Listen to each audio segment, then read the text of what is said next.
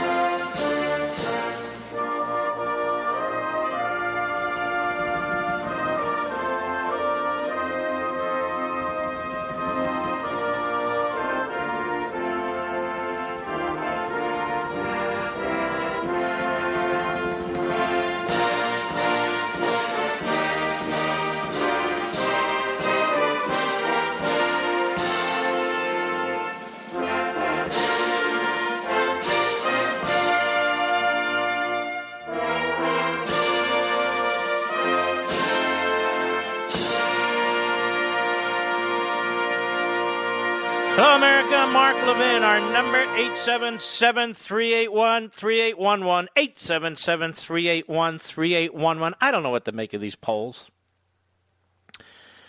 But there's a polling group that literally just came out. It's called Political Polls, P-Polling Numbers. And it's looking at Michigan. And so it does these state polls. It's a brand new Michigan poll. I don't know all the data behind it. It has Trump at 48%, Biden at 45%, the Libertarian at 2%. And they looked at likely voters. Now, I know we all want to grab onto that thing. I don't know if it's accurate or not. I feel it's right, but I don't know. So we got to keep voting. Heavy duty. There was a poll that came out earlier today in Wisconsin. Had Trump up by 1. Who knows? But it is tightening, and it's tightening because of you. 50 million people will have voted by tomorrow night. That's only 1/3 of the total electorate. It's a lot of people. But there could be 150 million people who vote in toto. And so many of you have not voted. It's very important, particularly if you can go in person, that you do so. Now remember our rule here, right? Remember what we're trying to do. We've been doing this for 6 weeks now. 6 weeks, every day. You're the Thomas Paines. You can repeat it yourself. You're the Paul Revere's. It's very, very important that not only you vote, and your spouse vote, and so forth, that you help get 5 to 10 other people to vote. It's very, very important, and then we will crush them. It won't matter what they do on Election Day. Very, very important. And I have a couple of things I want to talk about. We will have the Vice President of the United States, Mike Pence, on Sunday's Life, Liberty, and Levin, scheduled for 8 p.m. Eastern. Now, look, if the President's doing a rally, they may or may not take the rally, and then we're pushed to 10 p.m. And you did follow us this past Sunday. We had a huge audience. Over 2.5 million people. That's very big. Sunday night, they never had these numbers before. Over there at our Fox channel. But we'll have the Vice President the entire hour. It's going to be absolutely fabulous as he makes the closing case for the campaign. And the final show that I do, it's going to be a special. The weekend after next, it's going to be airing on Saturday because on Sunday they're going to have the usual Monday crew on Sunday, which is what they do before every presidential election, I am told. But it's going to be a very extraordinary and special edition, the last edition before the election. Very important. I have a question to ask you, and I want to underscore this point. Why is there not enough discussion about Joe Biden's taxes? Now, I know he didn't earn anything close to what Donald Trump earned and all the rest of it, but why hasn't there been a discussion about Joe Biden's taxes? Christopher Jacobs has written about this, and I've told you about this before in the Wall Street Journal. He wrote about it in the Federalist a couple of days back. It was ignored by the moderator in the first debate. It will likely be ignored by the moderator in this debate. But it must not be ignored. And as a matter of fact, if Joe Biden again brings up the president's taxes and says he only paid $750 in federal income taxes, and I want to remind you folks that he paid the alternative minimum tax tens of millions of dollars. I think it was $24 million. So they never say to him, how much did you pay in federal taxes? They always say, how much did you pay in the federal income tax? There are years when I've had to pay the federal minimum tax. There's years other people have had to do the same thing. That's the law. There's nothing wrong with it. It's just the way it is. So it's very sleazy what they're doing. But here's what I'm hoping. That the president says, you know what, Joe, I'm glad you brought up taxes. Now I want to talk about your taxes. Here's what it says. Since the vice president left government service in early 2017, the Bidens funneled their income from book royalties and speaking fees, almost $15 million, through two corporations, Celtic Capri Corporation and GCAPA Corporation. They paid themselves modest salaries through the corporations on which they paid full Social Security and Medicare taxes. The Bidens took most of this book and speech income, over $13.5 million. It's quite a lunch bucket, Joe. Not as wages, but as profits from the two corporations. So in other words, they set up what's called an S corporation. Now, why did they do that? Taking that income as corporate profits, ready? Allowed them to avoid payroll taxes on the $13.5 million. So not taking it as personal income, but setting up these corporations and then treating it as profits significantly reduced their payroll taxes on $13.5 million. Because Social Security taxes only apply to the first $132,900 of income, the Bidens didn't avoid paying the taxes that fund that program. But the 2.9% Medicare tax that applies to all income and the 0.9% high-income tax credit of the Obamacare bill applies to all wages and income over $200,000. For an individual, $200,000. For a family, over $250,000. So taking their income as corporate profits rather than personal income allowed the Bidens to avoid paying this combined 3.8% payroll tax on more than $13.5 million in income they received from 2017 and 2019. That's a lot of money. That's almost $400,000. And it says here in 2017, that saved them $381,852. And in 2018, it saved them $122,997. So in other words, $500,000. The total for 3 years was $513,540. That's a staggering amount that the Bidens did not pay in Medicare taxes and Obamacare taxes. $513,540,000. If they had paid as individuals, over $500,000 would have been paid into these programs that need the money. These programs that need the money. I mean, if you're going to create Obamacare as Vice President of the United States, if you're going to defend it, if you say it covers pre-existing conditions and you can't have the Supreme Court knocking it out, well, you got to help fund it, right, ladies and gentlemen? And if you say you support Medicare and you say you're going to actually reduce the age from 65 to 60, which, by the way, will kill Medicare, but that's what he says he wants to do. Yet he avoided paying over $500,000 over 3 years into Medicare and Obamacare. Now, why isn't this on the Fox News channel? Why isn't this on CNN News? Why isn't this on MSNBC News? You see, I'm not attacking Fox per se. I'm saying all these newsrooms and news departments ought to be talking about it. Why isn't Media Matters reporting this or Mediaite reporting this? Forget the Drudge Report. He's in the tank. And so Jacobs goes on, even as he released another set of tax returns showing his continued willingness to circumvent Obamacare taxes.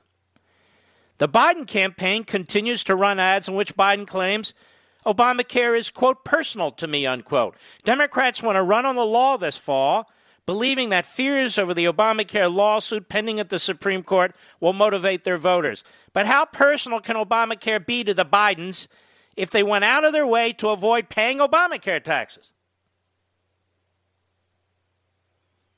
Likewise, the Democrats attempting to subpoena Trump's tax returns should answer a simple question.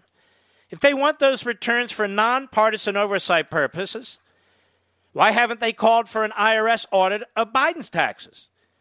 Particularly in 2017, Biden paid himself a paltry salary compared to the $10 million in corporate profits he received, an arrangement that might well violate IRS compensation guidelines. Why? Because, again, on that salary, he has to make those payroll tax payments. So if he minimizes his salary, he treats most of it as profit. He avoids paying most Obamacare and Medicare. The deafening silence from the liberal media notwithstanding, the real questions about Biden's taxes won't go away, nor should they. The American people have a right to know from middle-class Joe himself why he put his own financial interest over a law he supposedly personally cares about so much. This is Christopher Jacobs and TheFederalist.com, September 30. So let me cut through it and make it really simple so even Joe Scarborough can understand. For nearly 3 years, the Bidens set up two companies to wash through their income rather than treating it as individual income. They did that for one reason and one reason only: to avoid paying over $500,000 in Medicare and Obamacare payroll taxes. Now, do you want to know why most of the people in the media won't criticize this, Mr. Producer? Because many of them are doing exactly the same thing. Exactly the same thing. The wealthier they are, the more they're doing it. So they should be asked if they're doing it. Now that I've brought this up with a moderator from NBC News, whatever the hell her name is, Weaker, Werner, whatever, I just gave her some information that's not been used yet at a national level. And the question goes like this, Madam Moderator. Mr. Vice President, former Vice President Joe Biden, you talk about the president's taxes. Let me talk about yours for a moment. Very brief question. You set up two corporations, S corporations, in order to pay yourselves modest salaries, but to treat income you earned from speeches and books, of almost $15 million, as profits. And you did that for one reason and one reason only: to avoid paying over $500,000 in Medicare and Obamacare taxes.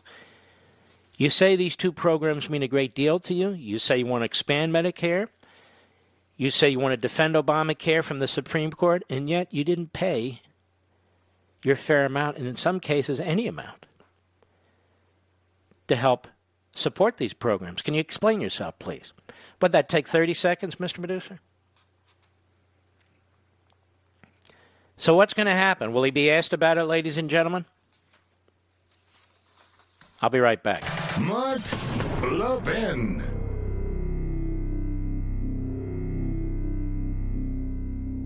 Hillsdale College serves 4 purposes: learning, character, faith, and freedom. Education and faith thrive in freedom, and freedom requires educated people and people of good character to preserve it. Hillsdale College has been providing the education needed to preserve free government for over 175 years, not only to its 1,500 undergraduate and graduate students, but nationwide through its free online courses and through its support of classical K-12 charter schools. Hillsdale's Articles of Association, dating way back to 1844, commit to preserving the blessings of civil and religious liberty through the provision of sound learning. The learning includes the Constitution. It includes the laws of nature and nature's God as described in the Declaration of Independence. Hillsdale's motto is pursuing truth and defending liberty since 1844, and it will continue to fight to live up to that motto, come what may. Learn more at levinforhillsdale.com, Levin for Hillsdale.com, levinforhillsdale.com.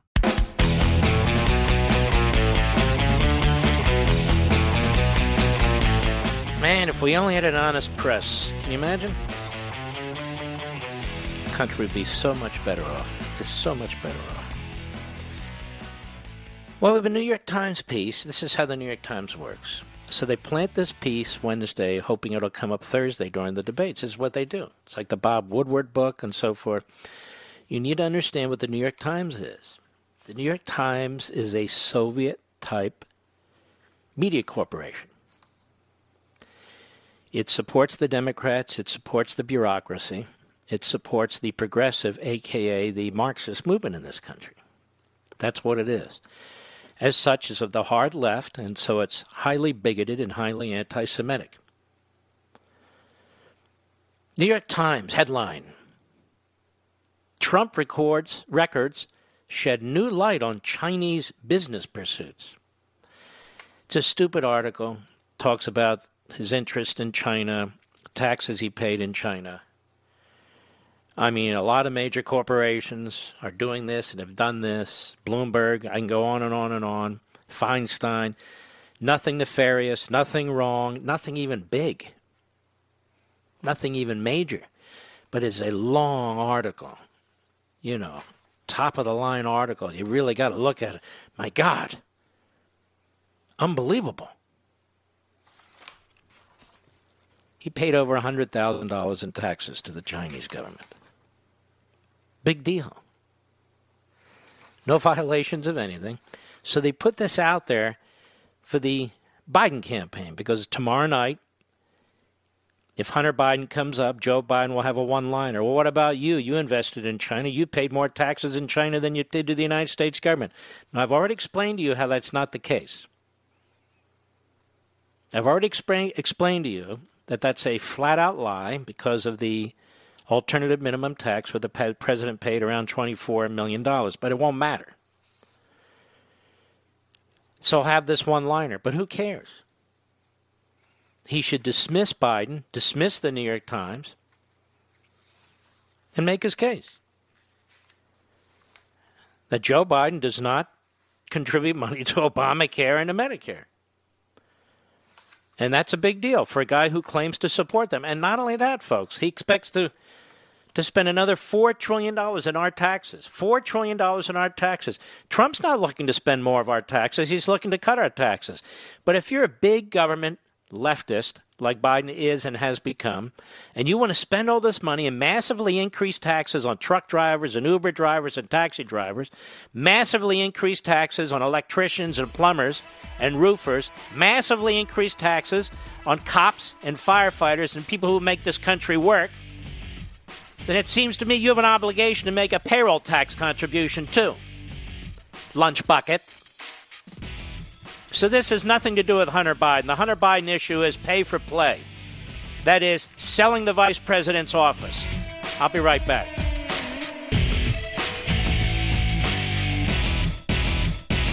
Hillsdale College serves 4 purposes: learning, character, faith, and freedom. Education and faith thrive in freedom, and freedom requires educated people and people of good character to preserve it. Hillsdale College has been providing the education needed to preserve free government for over 175 years, not only to its 1,500 undergraduate and graduate students, but nationwide through its free online courses and through its support of classical K-12 charter schools. Hillsdale's Articles of Association, dating way back to 1844, commit to preserving the blessings of civil and religious liberty through the provision of sound learning. The learning includes the Constitution. It includes the laws of nature and nature's God as described in the Declaration of Independence. Hillsdale's motto is pursuing truth and defending liberty since 1844, and it will continue to fight to live up to that motto, come what may. Learn more at levinforhillsdale.com, Levin for Hillsdale.com, levinforhillsdale.com.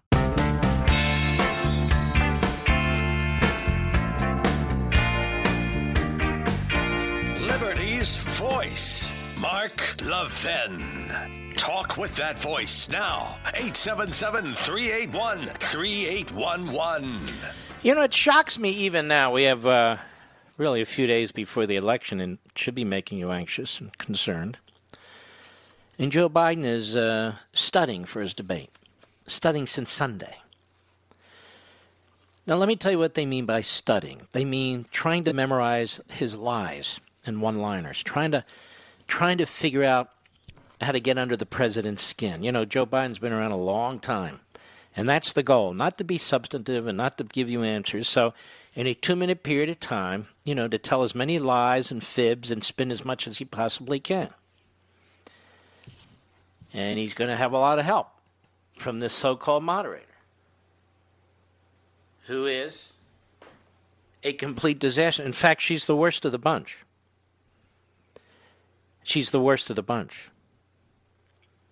Let's see here. I just had an article on her. Yeah, I'm posting it now, too. Kristen Welker is her name.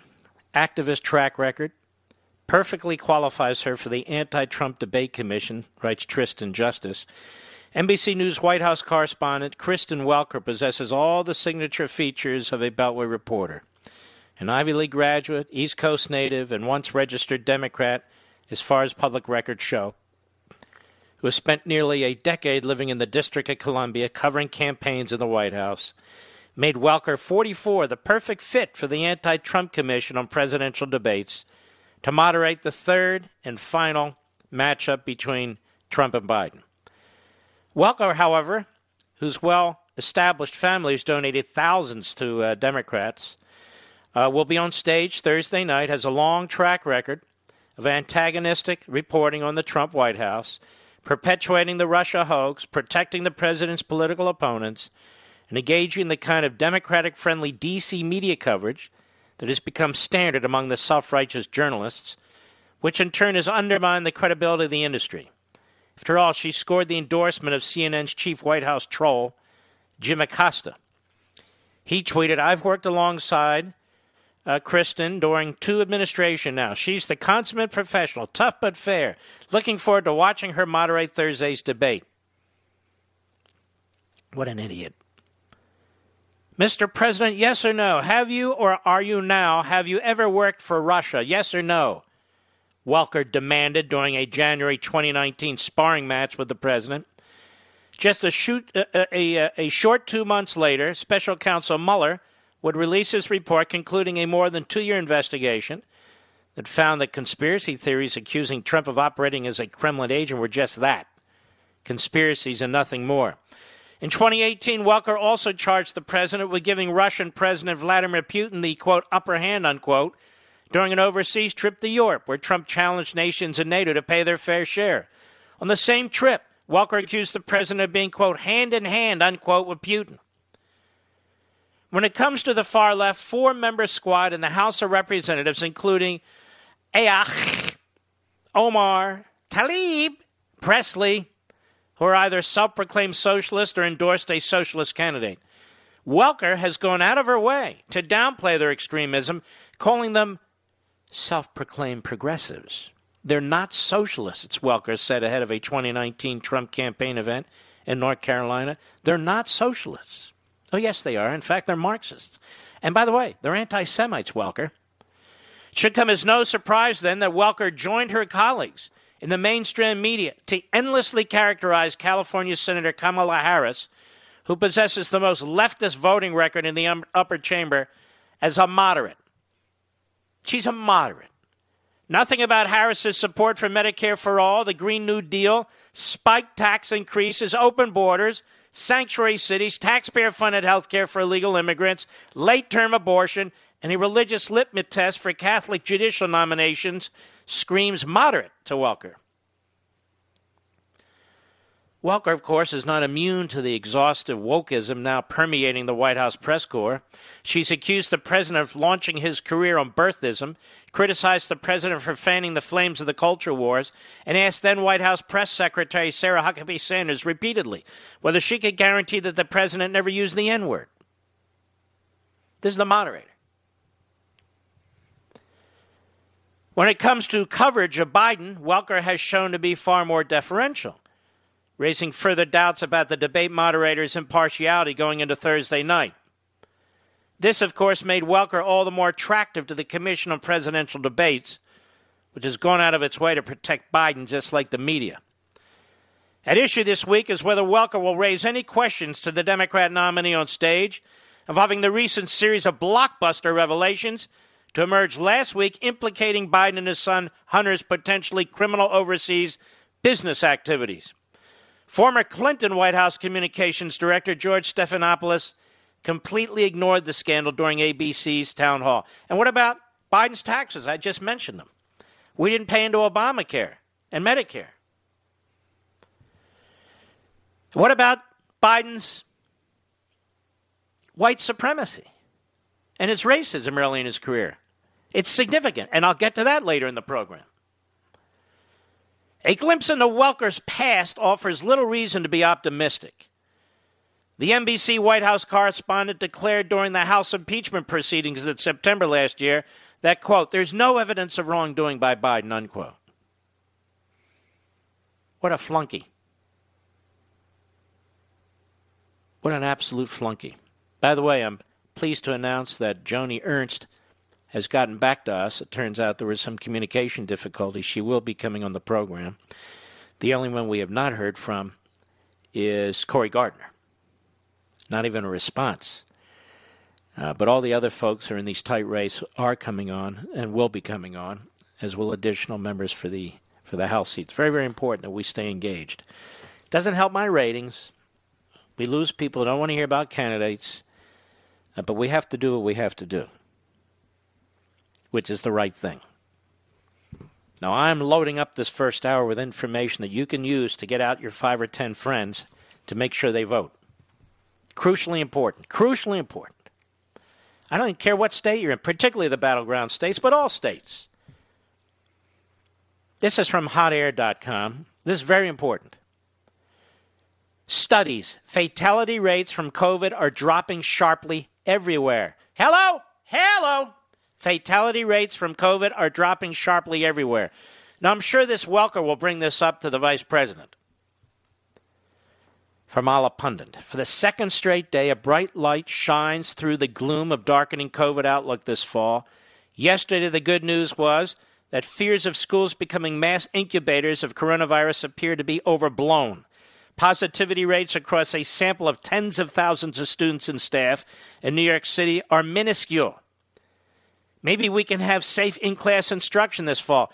Not according to the teachers union thugs, like in Fairfax, Virginia, which has like a population of 1.1 or 2 million. The teacher union thugs there, better known as the National Education Association affiliates, do not want in-person, in-school teaching until next year. Because we all know that our schools exist for the teachers and the unions.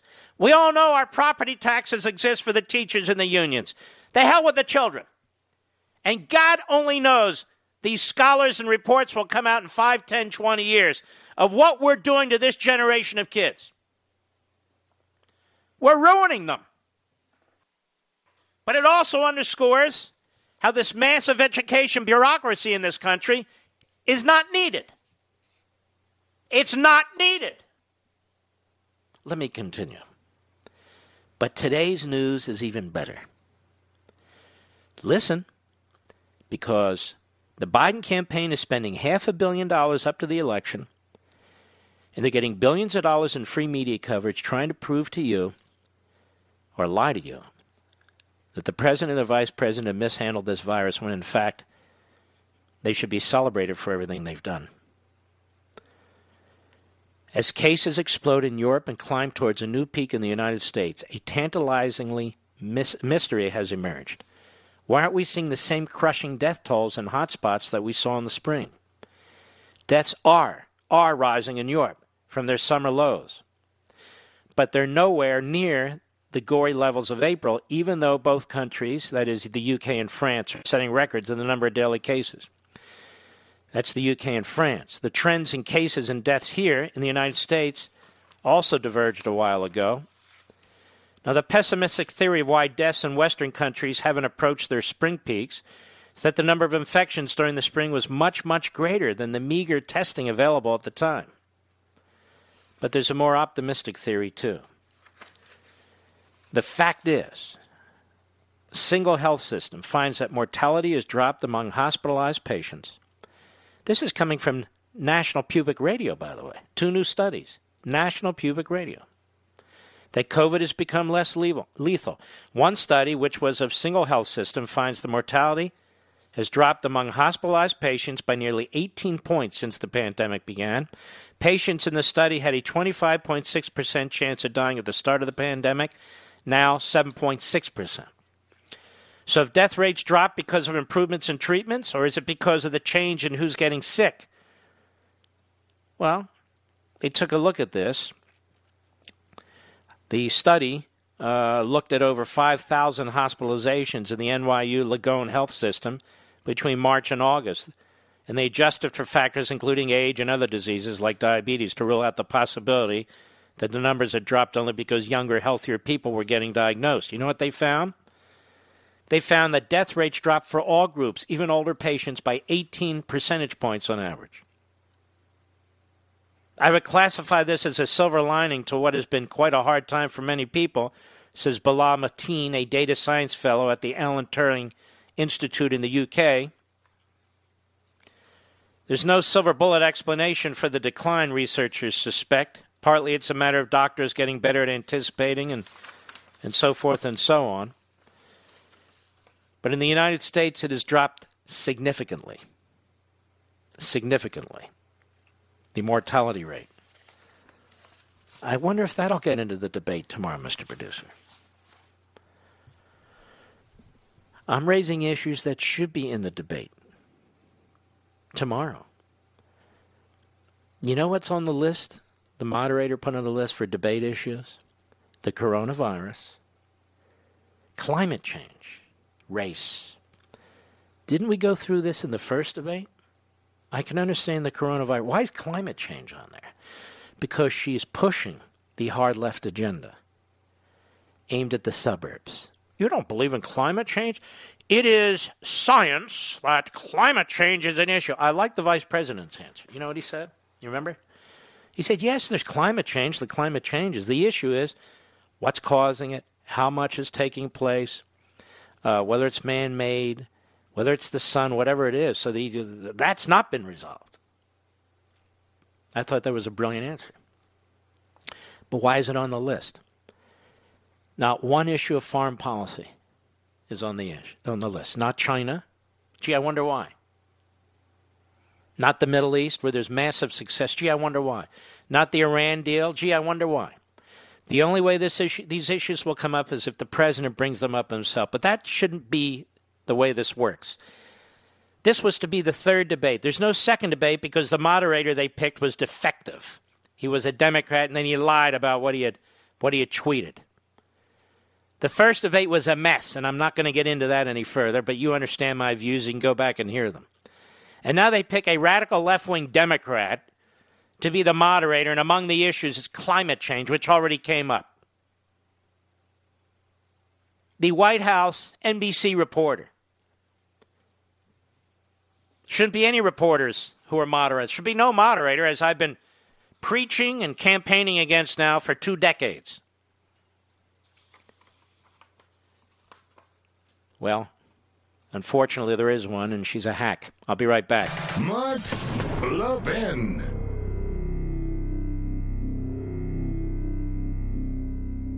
Hillsdale College serves 4 purposes: learning, character, faith, and freedom. Education and faith thrive in freedom, and freedom requires educated people and people of good character to preserve it. Hillsdale College has been providing the education needed to preserve free government for over 175 years, not only to its 1,500 undergraduate and graduate students, but nationwide through its free online courses and through its support of classical K-12 charter schools. Hillsdale's Articles of Association, dating way back to 1844, commit to preserving the blessings of civil and religious liberty through the provision of sound learning. The learning includes the Constitution. It includes the laws of nature and nature's God as described in the Declaration of Independence. Hillsdale's motto is pursuing truth and defending liberty since 1844, and it will continue to fight to live up to that motto, come what may. Learn more at levinforhillsdale.com, Levin for Hillsdale.com, levinforhillsdale.com.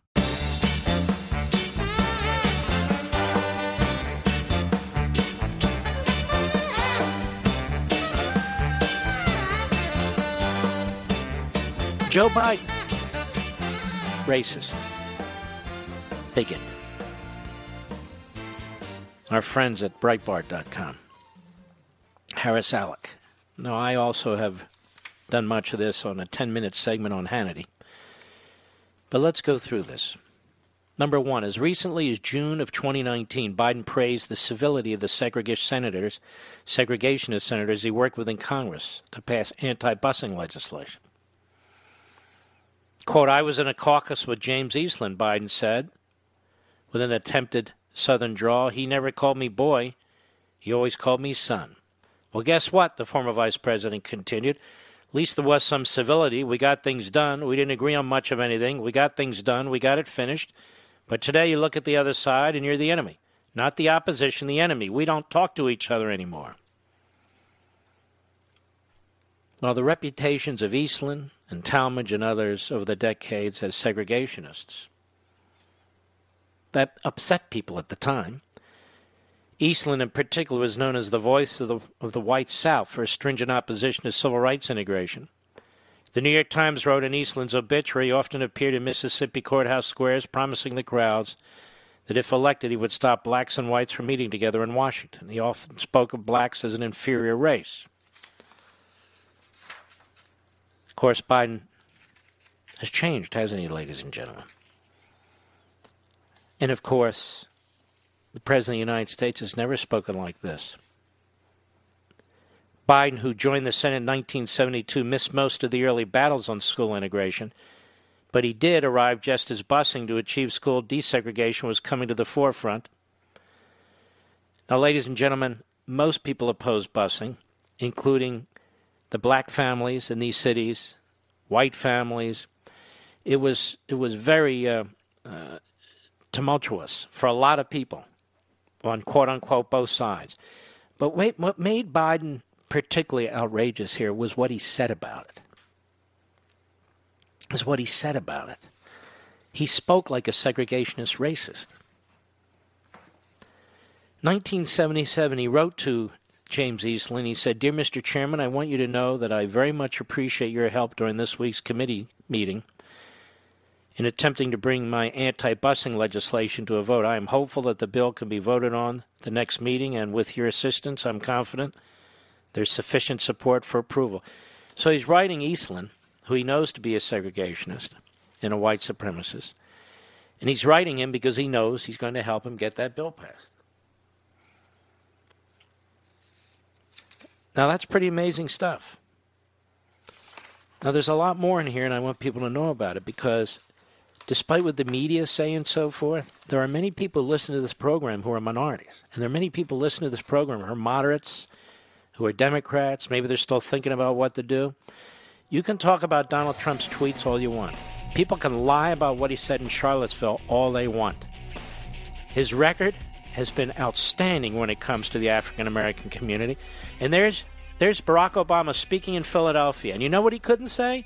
All the accomplishments of the Biden administration in the African-American community. You know the other reason he's there? Because Joe Biden won't go there. From the Westwood One Podcast Network. He's here. Now, broadcasting from the underground command post, deep in the bowels of a hidden bunker, somewhere under the brick and steel of a nondescript building, we've once again made contact with our leader, Mark Levin.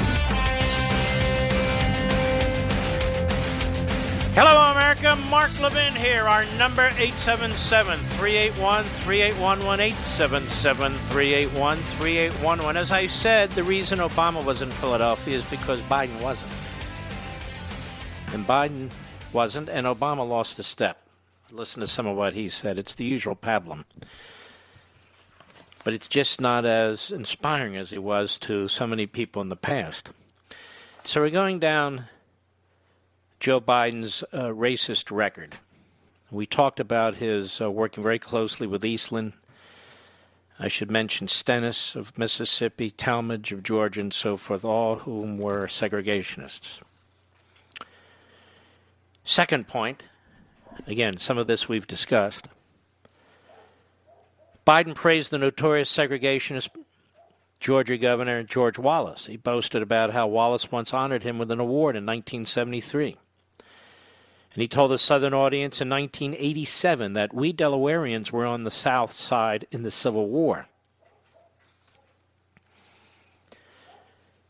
And he was praising Wallace and the awards that Wallace gave him because he was running for president again. And he wanted to draw attention. He thought it would help from the South. And Wallace gave him an award, as a matter of fact. 1975, during an interview with National Public Radio about his support for a constitutional amendment to stop busing, Biden suggested liberals only favor the practice because it was opposed by racists like Wallace. And so there are news clippings that prove everything I'm saying. Instances where Biden mentioned Wallace grew out from the 1980s, becoming more commonplace in the lead-up to his first presidential run in 1988. Back then, the South was still nominally Democratic, but it voted overwhelmingly for Reagan in 80 and 84. Biden appeared to believe his youth, moderate record, and stance on busing presented the best opportunity to bring Southern white voters into the Democratic camp. Biden talked of his sympathy for the South, bragged of an award he had received from George Wallace in 1973. This is in the Philadelphia Inquirer, September 20, 1987. Senator Joseph Biden of Delaware, writes the Detroit Free Press at the time, May 1987, tells Southerners that the lower half of his state is culturally part of Dixie. Reminds them that the former governor of Alabama, Wallace, praised him as one of the outstanding young politicians of America, quote unquote. Number 3. Biden opposed busing in the 1970s and expressed fears that it would lead to a racial jungle. This is what I mean. A lot of people opposed busing. The Supreme Court stepped in. A lot of black people opposed busing. A lot of white people opposed busing. A lot of parents, generally. But it's what Biden said. It's what Biden said that should draw your attention. In the 70s and 80s, he was seen as the Senate's leading opponent of busing, one of them, to desegregate public schools. As a first-term senator in 77, Biden raised concerns during a Senate committee hearing on busing that the practice would lead to, quote, a racial jungle, unquote, with tensions pushed to their breaking point. At the time, Biden was facing tough re-election prospects. He said, quote, unless we do something about this, my children are going to grow up in a jungle, the jungle being a racial jungle, with tensions having built so high that it's going to explode at some point. Biden said shortly after making a plea for orderly integration. It's not clear exactly what he was talking about. Now, Biden's remarks at the hearing were similar to those he expressed during an interview with a local Delaware newspaper in 1975. He said the real problem with busing, he told after lambasting busing, was that you take people who aren't racist, people who are good citizens, who believe in equal education and opportunity, and you stunt their children's intellectual growth by busing them to an inferior school, and you're going to fill them with hatred. The unsavory part about this is when I come out against busing, I have all along, I don't want to be mixed up with George Wallace, he added.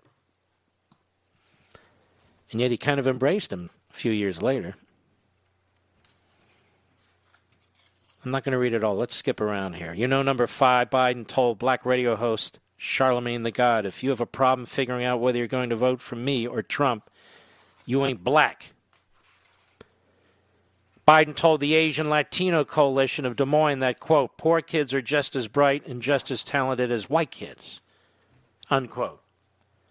I'm telling you, the guy's a bigot, and he's been for decades and decades, and he's gotten away with this, and yet he's probably going to get 90% of the black vote. It's amazing to me. LeBron James is campaigning for him. Oprah Winfrey's campaigning for him. And on and on and on. They don't want you to know about this. I'm telling you about this. While delivering remarks before a black audience in Delaware, and you remember this, Biden launched into a meandering story about a gang leader named Corn Pop and claimed that he learned about roaches while working at a community pool in a black neighborhood. In 2008, Biden referred to then presidential candidate Obama as the first sort of mainstream African American who's articulate and bright and clean. It's 12 years ago. In 2006, you remember, Biden told C-SPAN you can't go to a 7-Eleven or a Dunkin' Donuts unless you have a slight Indian accent. Biden falsely claimed, in other words, he lied, to have marched in the civil rights movement.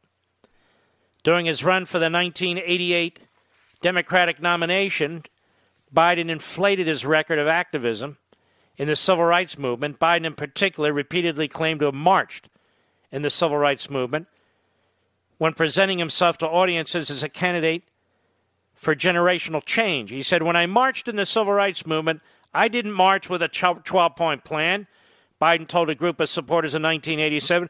I marched with tens of thousands of others to change attitudes, and we changed attitudes. He was lying. And then he goes on stage at these debates and accuses Trump of being a liar. He's a liar. He lies all the time. He's a clown. In reality, Biden had never marched during the civil rights movement, according to Matt Flegenheimer of the New York Times. Quote, more than once, advisors had gently reminded Mr. Biden of the problem with this formulation. He'd not actually marched during the civil rights movement, wrote Flegenheimer, and more than once, Mr. Biden assured them he understood and kept telling the same story anyway. The exaggeration, along with Biden's propensity for plagiarism, would eventually force him to abandon his 1988 presidential bid before a single vote was cast. Now he's the nominee of the Democrat Party. Boy, things have changed, haven't they, Mr. Producer? Now, Biden's a moderate, you know. Forget about all that racist, bigoted stuff, of which there's a lot in Biden's background. Forget about all the plagiarism, of which there's a lot. Forget about all the lies. He marched in this movement and he got these grades and a scholarship. In his own mind, he imagines these things. What's left of his mind, he imagines these things. He says these things. Then he goes on stage and calls Donald Trump a liar.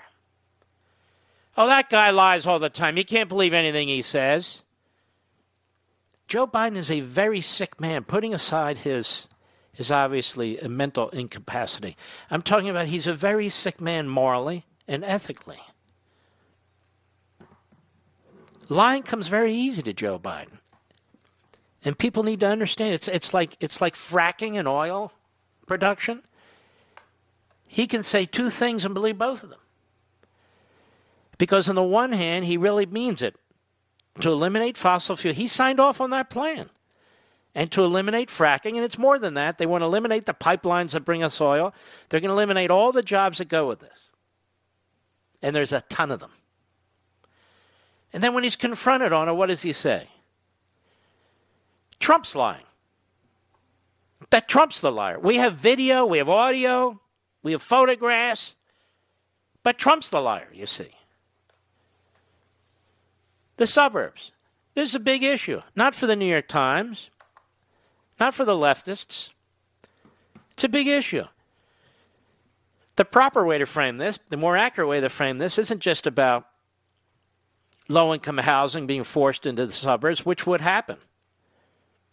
And the suburbs are the most diverse areas in our country, by the way, with almost 40% minorities.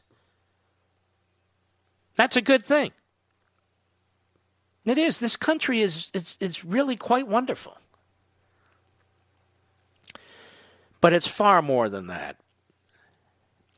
Localities would lose all control over zoning, all control over whether or not you have single-family housing or not. The federal government can step in and stop it. Lose all control over the building of local schools, where they're to be located, how many children are going to be in these schools, what kind of schools they're going to be.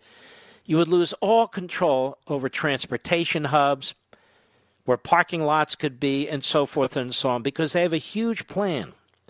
They have charts, they have models, they have computers for every community in this country, based not on race so much, but based on economics.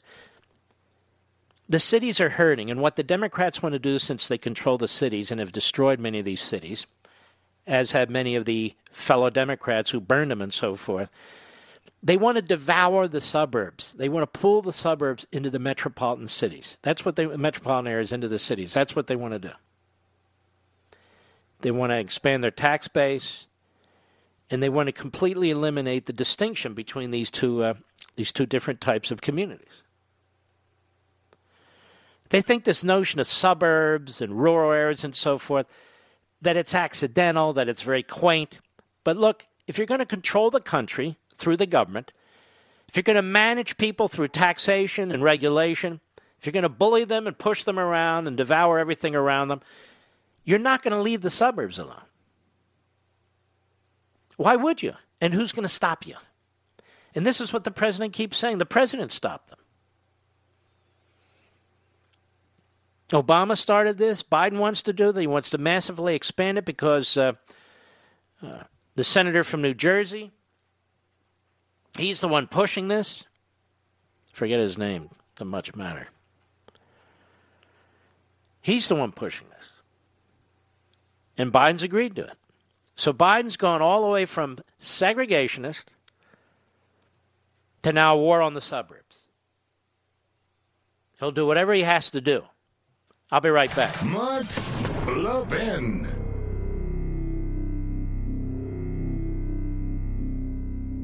I'm going to be really direct with you. If your cellular plan is with Verizon, AT&T, T-Mobile, you're simply paying way too much for the exact same coverage you would get right now with Pure Talk. So look at your cell phone bill where it shows data usage. The average person who switches to Pure Talk is using less than 4 gigs of data a month. But the big carriers are charging you for unlimited data. It's like paying for an entire row on an airplane, but only needing one seat. That's how Pure Talk saves the average person over $400 a year on their wireless service. Unlimited talk, text, and 2 gigs of data, all for just $20 a month. And if you go over on data usage, they don't charge you for it. So, folks, switching to Pure Talk is the easiest decision you'll make today. Go to puretalkusa.com and enter promo code LevinPodcast. When you do, you'll save 50% off your first month. That's puretalkusa.com, promo code LEVIN Podcast. That's Levin Podcast. Pure Talk USA, simply smarter wireless.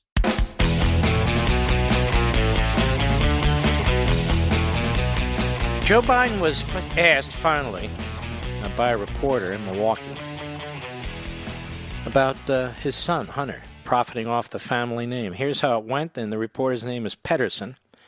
Cut 3, go. Wisconsin's Republican Senator Ron Johnson put out a statement on Homeland Security letterhead saying Hunter Biden, together with other Biden family members, profited off the Biden name. Is there any legitimacy to Senator Johnson's claims? None whatsoever. This is the same garbage Rudy Giuliani, Trump's henchman. It's the last-ditch effort in this desperate campaign to smear me and my family. Even the man who served with him on that committee the former nominee for the Republican Party, said there's no basis to this. And, and the vast majority of the intelligence people have come out and said there's no basis at all. Ron should be ashamed of himself. No basis to what? Now, kudos to this reporter for raising the issue, but what was this? Mr. Biden, do you deny the fact that that's your son's, Hunter's, laptop? Mr. Biden, do you deny the fact that that's your son's signature on the invoice? Mr. Biden, do you deny the fact that your son's lawyer contacted the owner of the computer fix-it shop? Mr. Biden, do you deny that those emails with specific names, dates, places, witnesses, therefore, are not the emails that belong to your son? Mr. Biden, do you deny that your son was in that computer fix-it shop?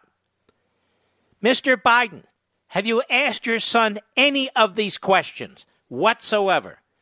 Mr. Biden, do you deny what is stated emphatically in one of these emails, that you spoke with or met with the number 2 executive at Burisma, and yet you told the American people repeatedly that you knew nothing about Burisma or your son's business activities?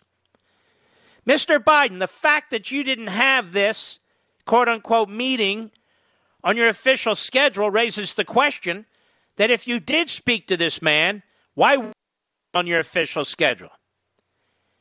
Those are 5 or 6 basic questions, deposition-like questions, which have many tributaries to them. But here he's able to attack Rudy, because this is what he does, and says that the senator involved, Ron Johnson, should be ashamed of himself. He can attack Rudy all he wants. He can attack the senator all he wants. But nobody has yet to ask this man specific questions. And by the way, I understand what Mike Huckabee is saying. Mike Huckabee is saying, Mr. President, don't focus on this because the American people don't care about it that much. I would agree in part with what Mike Huckabee is saying. Because trust me when I tell you, those of us who are focused on this every day, it's one thing. Unfortunately, the vast majority of the American people aren't. So you got to hammer Biden on the virus. You got to hammer Biden on the economy. You got to hammer Biden on his racism. And yes, hammer Biden on his taxes. You don't have to ignore this at all. But it shouldn't be the number one issue, but it should be an issue. Because it goes to the integrity of this man, Biden, and whether he lied to the American people. And it appears that his son did, in fact, use the name and his father's office to enrich himself. And then the question is, when it comes to China, there are more emails. And one of the emails emphatically states that 10% will be put aside of a deal with Hunter Biden and this Chinese company with 3 Chinese individuals who have ties to the Chinese military and intelligence services. You don't have private companies in China. They have eyes, ears, tentacles everywhere. It is a ubiquitous, fascistic, so-called communist regime. And so the question is, and people want to know, if any money flowed from that. Now, this is 1,000 times more information than exists when they opened a special counsel criminal investigation of the President of the United States and his orbit, where there were no predicates whatsoever. The Democrat Party has set the standard. They set the standard for impeachment. Basically, no standard. The bar is so low. And then to dismiss all this, first they told you it was Russian disinformation. The Director of National Intelligence said, no, it's not. Now the FBI and the Department of Justice has said these emails are not Russian. So it's not Russian disinformation. It's Biden disinformation. It's media disinformation. It's Democrat Party talking point disinformation. And not a single major news operation outside of Fox, which is getting there, not one other than the New York Post, gives a damn. The New York Times is throwing out smoke to protect their candidate. The Washington Post, more smoke to protect their candidate. It's a disgusting disgrace. I'll be right back.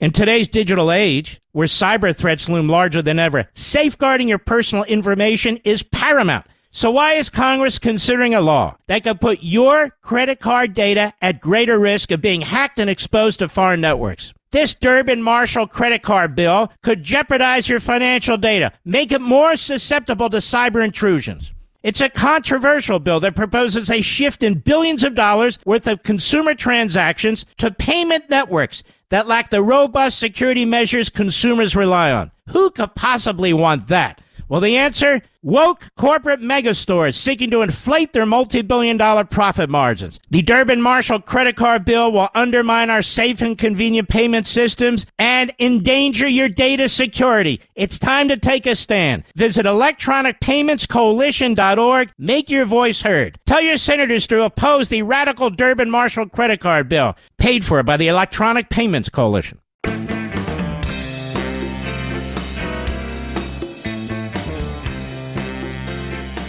The one-man antidote for liberal media bias. Mark Levin. Call him now at 877-381-3811. All right, now, Mr. Producer, you may have sent it to me already, but send me our phone call screen, please, so I can bring in a few of our callers. I don't think you did send it. Maybe I'm wrong. If I'm wrong, I'm wrong. It was just sent. Well, it takes a little while. Well, there it is. It's not fair for me to monopolize all the time, even though I can. But power doesn't go to my head, ladies and gentlemen. All right, let's go to Adam, Sirius Satellite, Detroit, Michigan. How are you, Adam? Hey, good, Mark. How are you? All right. Hey, so, I heard you say the New York Times is part of the left wing, and I don't totally disagree with that, but you didn't. It's worse than left wing. It's worse than left wing. It's a propaganda operation. Of the left wing. Yeah, fair enough. But my question to you is, this article mentioned $17-something million revenue spike at Trump's Chinese company, and then a $15 million withdrawal by Trump. What kind of company was it, by the way? Fishy. What kind of company? Hello. What kind of company was it? Hotel company. Mm-hmm. So he has a hotel in China. He had a part interest in a hotel in China. Yeah, but to me, it seems like there was a $17 million spike, bigger than the past 5 years, and then he withdrew $15 million of it that same year while he was president, all while there was a trade deal going on. But he has no idea what's going on in there. It's in a trust. Look, I have a trust. There's a lot of people who have a trust. A lot of people who don't even have a lot of money. They set up trusts for their kids, their irrevocable trusts. They put the money. They have no damn idea what's going on. So you have to make a lot of implications here. Potentially, and that's why I'm calling you. I wanted to get your take on it. To me, well, I don't have his tax returns. Nobody has stolen his returns and shared them with me. But don't you think it's odd that it comes out the Wednesday before the Thursday, and the New York Times has absolutely no interest whatsoever in any of the Hunter Biden information, and no interest in Biden's taxes to avoid payments into Obamacare and Medicare? Okay, the president is a very wealthy man. And it's interesting, he actually made a profit. They've been saying he never makes a profit. And so this trust he's got hotel properties all over the world. He's got them in Scotland, he's got them in Ireland, he's got them here, he's got them there. And they make money and they sell a percentage of it. I don't even know what the story is. What's the story? Well, there's a lot. No. The problem with the Hunter Biden and the Joe Biden thing is he's selling his name. He's selling his office. He's doing it with China. He's doing it with Russia. He's doing it with the Ukraine. God knows where else he's doing it. These emails are coming out slowly but surely. President of the United States ran for office. He already owned these properties. What do you want him to do? Burn them down? I don't understand. What's he supposed to do with them? Well, I mean, he's a multi-billionaire. On the one hand, the left says he's really not worth anything. On the other hand, they have an article here. He made some money in China, paid taxes on it. Okay, so what?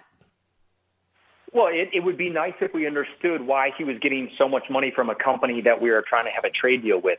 I don't like the sound of it. What company are we trying to have a trade deal with? It's a hotel. The country. Oh, the country, you say. Well, we're trying to have a trade deal with all countries. I mean, what, does that affect his hotel business? Is he going to make more money off his hotel, whether or not we have a trade deal with China? He certainly could. My question. No. It's a hotel. It's not a steel business. It's a hotel. Yeah. Okay. That's fine. I mean, I guess you just want poor guys to run for president, bureaucrats, right? No, I didn't say that. No. Well, what do you want? No. I'd like to know when my president makes a whole bunch of money from a foreign country. He didn't make a whole bunch of money, not in terms of his money. And you say he made it from a foreign country. He made it from a hotel in a foreign country. What money did he make from a foreign country? Name one. China. Trump. He didn't make any money from China. You know what? You're a dim-witted, Biden-supporting left-wing kook. He didn't make a penny off of China. It's a hotel. If people stay in the hotel, they pay to stay in the hotel. If they buy food in the hotel, they pay to buy food in the hotel. The Chinese government doesn't have a damn thing to do with it. Now get the hell off my phone, you moron. Good Lord. Mark, why aren't you polite? Because I don't have to be polite. Guy tries to slide under the radar. Why are we even talking about the stupid hotel in China where he paid taxes? Because the New York Times does a hit on him. Oh, I see. Well, how do we know this isn't Chinese disinformation? And the New York Times is going over carefully stolen tax information to try and find an article that they can write about a nothing burger story to try and distract the country from Hunter Biden and Joe Biden. And this fool's being played, and he doesn't care because he likes Biden. Of course, he pretends otherwise because he's dishonest, like most liberals. Let's take another call, shall we, Mr. Producer? I think we shall. Let's see. And the thing is, we always let liberals go to the front of the line. You don't have to lie. But that's okay. Let us go to Lee. I'm trying to read this. Pawleys Island. Where is it? Why are you guys writing in lowercase? Pawleys Island, hello? California. No. Excuse me, South Carolina. God. Okay. How are you, ma'am? What's up? Well, it's a true honor to speak with you, and please don't ever accuse me of being from California. No, you're right. I'll tell you, that last caller is practicing. I have something that it was very important for me to say, but what your last caller did is typical of the left. It's all about subterfuge. Exactly. So he has a hotel. They make money. He pays taxes, and that's a story. Yes, well, he got money from China. He didn't get money from China. He got money from people who stayed at his hotel. Well, sir, I wanted to talk about the moderators very quickly. Yes, I wanted to put something out there because I'm a retired school teacher. I have a master's degree in education. Mm-hmm. I'm a staunch conservative. My father was a U.S. Marine in World War II in Korea. God bless him. I had to leave. Yeah, he was great. I had to leave New Jersey because of the recent governor, who nobody likes. Because I have to hang on to my Americana. That's why I moved to South Carolina. Mm-hmm. And what I have come up with, being a retired teacher, is there's no way to get a kid to stop lying, and you have to treat. There's no way to do what? When a kid, what I've learned from being a parent. If there's something so important to a child, who's under the age of 10 years old, they will do anything to achieve that end. They'll cheat, they'll lie, steal, cheat, whatever. And what we have here are bullies on the playground. So as far as the moderator, there will never be one moderator who's going to be fair. My suggestion for the future is 2 moderators. Mm-hmm. One moderator to start, one moderator to take the second half of the town hall or debate. They're not debates. They're basically I don't know, talk to people having hair salons with the Democrats. I tell you, I really believe that we don't need any moderators. This is serious. If you have two serious campaigns and two serious candidates, and I like the Lincoln-Douglas debates. Couldn't do any better than that. Well, we don't have Lincoln and Douglas now. Well, their debates were very, very sophisticated, but on the other hand, they were down and dirty, too. People ought to read them. I have a book of them, and I've read them more than once. And here's the thing. The way their format was perfect. 60 minutes. The first one up gets 60 minutes, uninterrupted. The second one up gets 90 minutes. So they can speak about what they want to speak about and respond. And then the first one up gets the last 30 minutes. They had 7 debates. Douglas went first 4 times. Lincoln went first 3 times because Lincoln wasn't holding any office and Douglas was a United States Senator. It's perfect. Now, let me ask you a question, Lee. Do you think Joe Biden could stay in there for 60 minutes or even 90 minutes and speak? Well, let me tell you. The answer is no, and it's important to know that. Go ahead. We could sell tickets because it would be so pathetic. The entire Democratic Party would melt down in about 4 minutes. I wish we could do that. I pray we could do that. But we can no longer have this commission. We can no longer have these reporters. When you have an entire former profession that is poisoned by ideology, that is 98% or so in the Democrat camp, pushing social activism, you can't select from that pool of individuals to have moderators. You just can't. It's basically 2 Democrats against the Republican. Yeah, it's tainted. Mm-hmm. The process is tainted. All right, my friend. Good luck. We'll be right back. Mark Levin.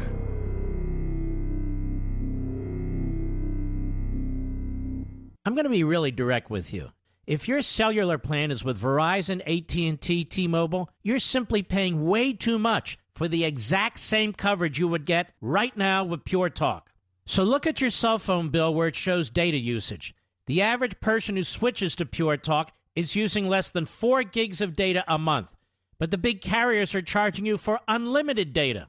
It's like paying for an entire row on an airplane, but only needing 1 seat. That's how Pure Talk saves the average person over $400 a year on their wireless service. Unlimited talk, text, and 2 gigs of data, all for just $20 a month. And if you go over on data usage, they don't charge you for it. So, folks, switching to Pure Talk is the easiest decision you'll make today. Go to puretalkusa.com and enter promo code LevinPodcast. When you do, you'll save 50% off your first month. That's puretalkusa.com, promo code LEVIN podcast. That's Levin Podcast. Pure Talk USA, simply smarter wireless.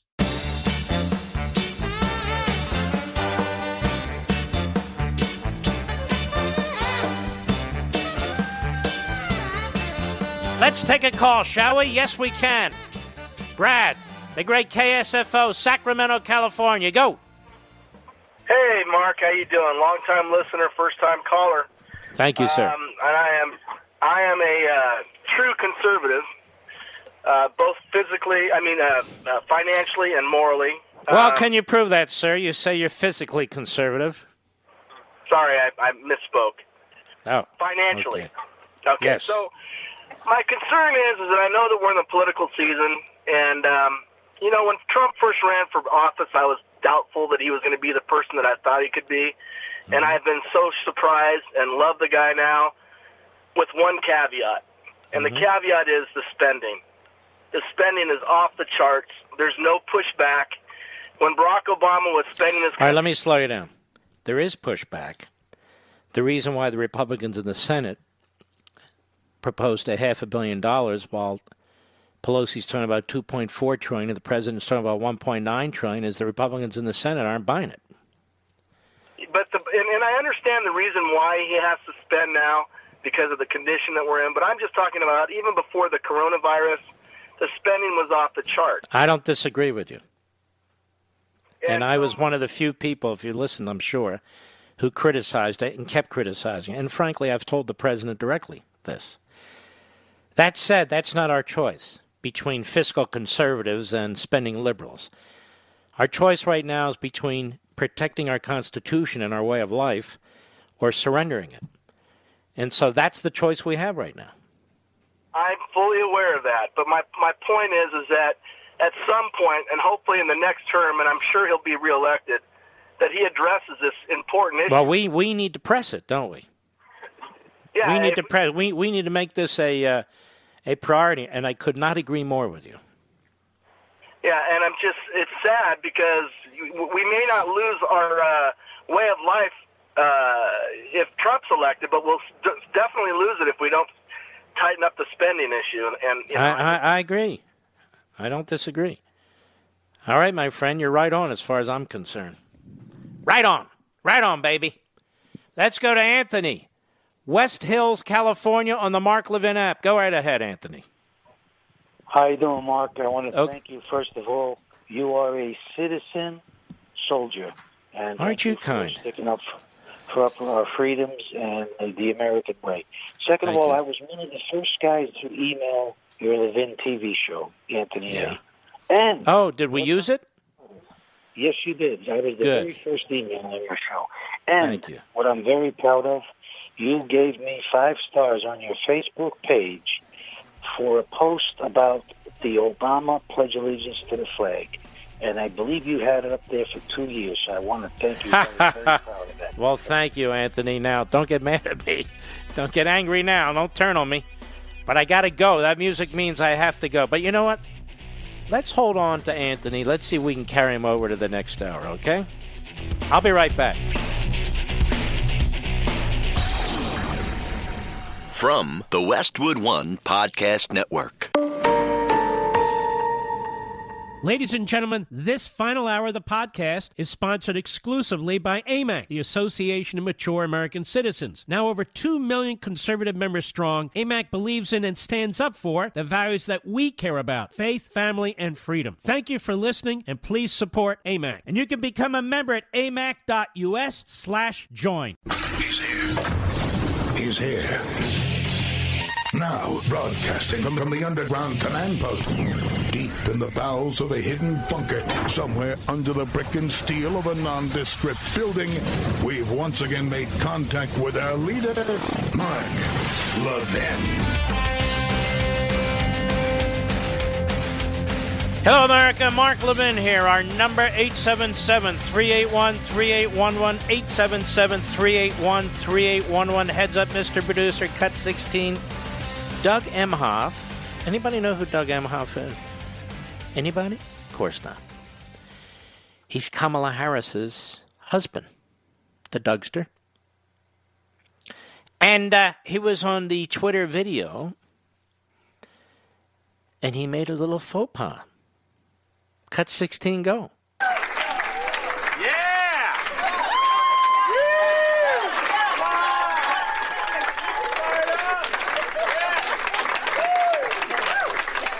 Those are the clapping seals. And I'm married to the next president of the United States.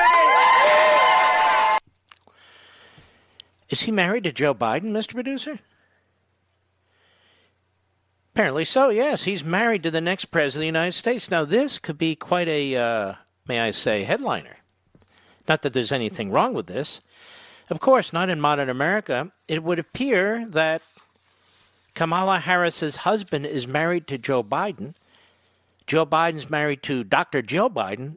I don't know what you call this. There's got to be a liberal term for this. I don't know what it is. It's got to be okay. Somebody find Jeffrey Toobin. He'll be able to explain this. If he's not busy, if you get my drift.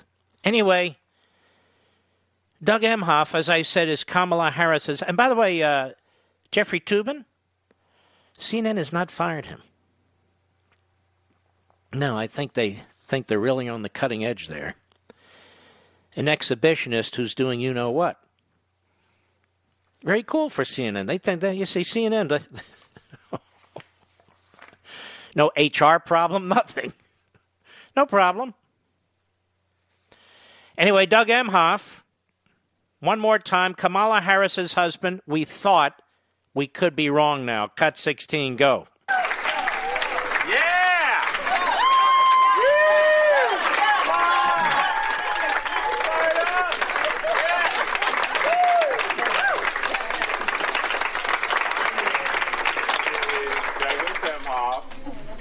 married to the next president of the United States. All right, so he's married to Joe Biden. So this is very, very, very weird. Very weird. So I wanted to point that out to you. I wonder if the rest of the media are going to pick up on this. And by the way, he was slurring his speech. Did you notice that? Hey, I'm married to the next president of the United States. Tear it up. Come on now, let's hear it. Woohoo, yay! Okay, Doug. That's no scandal. He's married to Biden. My God. What states allow that, Mr. Producer? So if I understand that, he's married to Kamala and to Biden. Biden, therefore, is married to him and Dr. Jill. But Kamala's only married to him, and Dr. Jill's only married to Biden. Do I have that about right? Now, to make things even more curious, remember Hunter Biden was having a relationship with the late Beau Biden's wife. Remember that, Mr. Producer? So this complicates things even more, and Joe said that was okay. At the same time, Hunter was having a relationship with a stripper, and he had a baby, and he denied the baby. They did the DNA. Hey, whatever, I'll pay whatever I have to. Quite a group we have here, quite a group. Representative of America. But based on what Doug Emhoff had to say, this really is a first. I think this would really be a first for the White House. We have a circle thing going on here, if you get my drift. It's quite, well, I don't want to think about it anymore. It kind of turns me off, to be perfectly honest with you. Let's take another call, shall we? I think we will. We have good callers out. Oh, let's go back to, was it Anthony? Let's go back to our friend Anthony in California. Go ahead, Anthony. How you doing? My compliments to the screen caller. What a wonderful lady. And I guess 2% goes a long way with cameras. Hold on now. Rich, did you know you're a lady? Richie V. No, I'm kidding. We had our friend Jen here, and then Richie V had to come back. I'm kidding, Anthony. Go ahead. Anyway, I'm originally from Hoboken, New Jersey, the son of a longshoreman. We had a conversation about those are the guys back then. Mm-hmm. Anyway, here's my question, and I'm wondering what you think. With the dark money corruption floating around the Obama administration back in 2015, whenever this stuff started, would this COVID-19 virus be a result of the compromise that might have had and all the Chinese interference thereafter? Say that again. What's your hypothesis? With the compromising of the Obama administration with this dark money coming from China to the Obamas, to the Biden Democrats. Yep. Would that compromise the administration and leave us with this COVID-19, which was manufactured? I don't think so. I just think Biden is an absolute buffoonish incompetent. I really do. I don't think there's anything nefarious in terms of the Democrats and the Biden campaign, other than the fact that you're right, they're taking an enormous amount of dark money. They're getting hundreds of millions of dollars from people who, when they're supposed to put their employment, they're putting down unemployed. This really does require a massive investigation. I agree with you completely. It's so thoroughly and unbelievably corrupt, and they may well be getting foreign money. You remember, Anthony, John Wang and all the rest of it going on with the Clintons and all the communist Chinese money that came into that campaign? Remember that? And he was compromised too. He was compromised, and nobody ever talks about that. That's what I'm saying. One more thing, Mark, real quick. Yes, sir. The computer. Now, can't they just get that serial number? Because I have a MacBook Pro too, and my serial number is linked to my name. Every time I go to Apple That's Care a good point. and all my, why can't they just nail that down and say, "Hey"? I think they have nailed it down. I hope so. I hope we. And that's an excellent point. I believe the computer's in the hands of the FBI. Anthony, what the hell's going on with the FBI and this Christopher Wray? Is a disaster. Well, it used to be forever bothering Italians, FBI. And now they're working for the Democrats. Only certain Italians, only certain Jews, only certain Irish, only certain Asian. In other words, only certain people who might be committing crimes. I don't know that they were going after Italians, but maybe they were. I don't know. Well, I mean, RICO Act, why don't they go use the RICO Act after the Democrats? I mean, it's the same act. Well, I agree with that completely, but some Italians are Democrats, Absolutely. We're no longer monolithic. Now, in 1968... Unfortunately, most of my people are. Anyway, go ahead. In 1968, the Italian Americans were declared a non-minority group. So from that point on, I guess we melted right in. I don't know. But we're not monolithic. The goal is to assimilate everybody, to be perfectly honest about it. Minorities, majorities, quasi-minorities. I mean, really, we're not even supposed to look at ourselves this way. But look how our country has been balkanized and tribalized, and it's going to be getting a lot worse. Anthony, thank you for your call, my friend. We'll be right back. Mark Levin.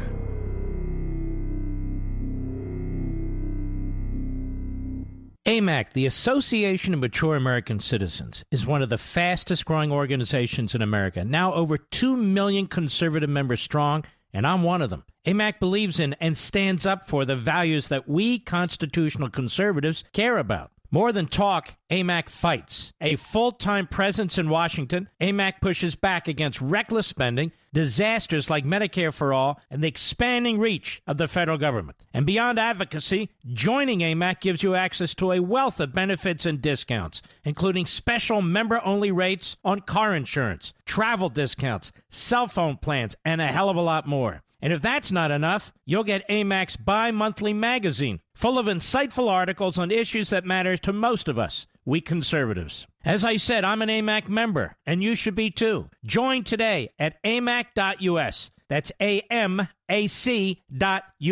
Stop supporting the liberal agenda that the other 50-plus organization has been pushing for. Join AMAC instead. AMAC.us.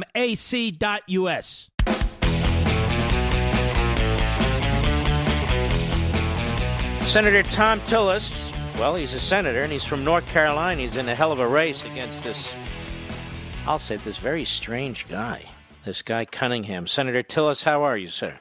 I'm good, Mark. Thanks for being the voice of Americans. Thank you. Now, I don't mean to pile on, but this guy is well, let me put it to you this way. Things keep coming out on this guy, like he's got girlfriends and things of that sort. Has that affected him at all in the polls, do you know? I think so. I think you got probably 80% of the people probably evenly matched voting for the Republican or the Democrat. But all of a sudden, a guy who runs on a campaign of truth and honor, who's been untruthful and dishonorable, and now he is under investigation by the Department of the Army for violating the code of conduct and even more serious allegations. He's got a lot of things to explain to people in North Carolina. I think at the end of the day, that's why he loses the race.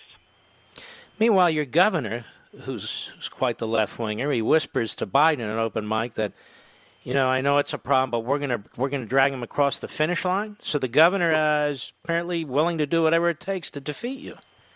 Well, and the governor's also doing whatever it takes to undo everything that we did to get North Carolina on track back when I was Speaker of the House. I mean, we've got a lieutenant governor running that should get elected. North Carolina voted us in because we got North Carolina back on track and got up to Washington. President Trump, with the Congress, got the United States back on track. They want to undo all that. We just can't let it happen.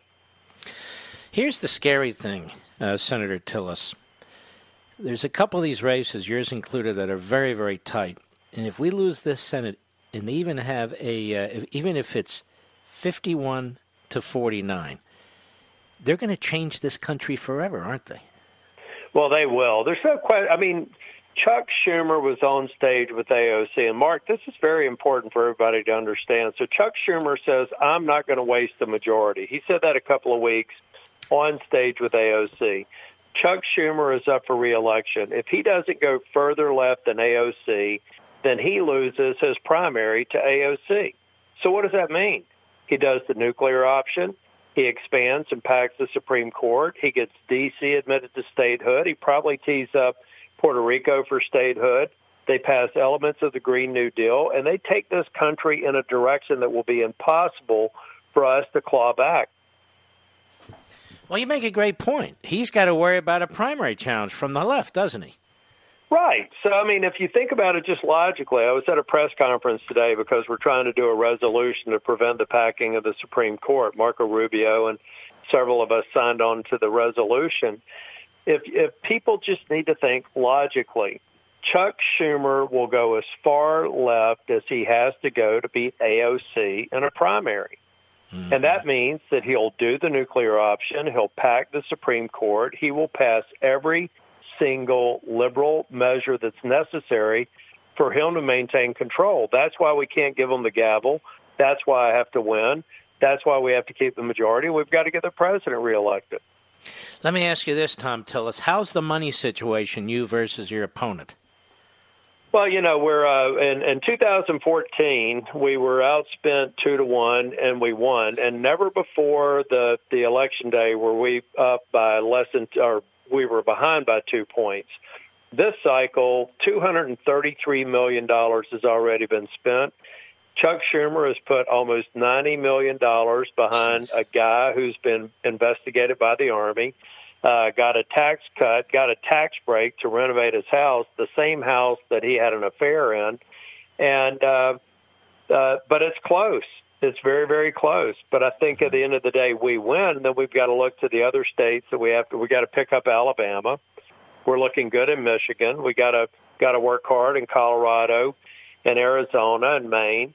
But I think there's clearly a path. But the money advantage right now, they've spent probably $125, almost $130 million out of the $230 million in the state of North Carolina. It's going to be the most expensive race in U.S. history, just the way it was in 2014.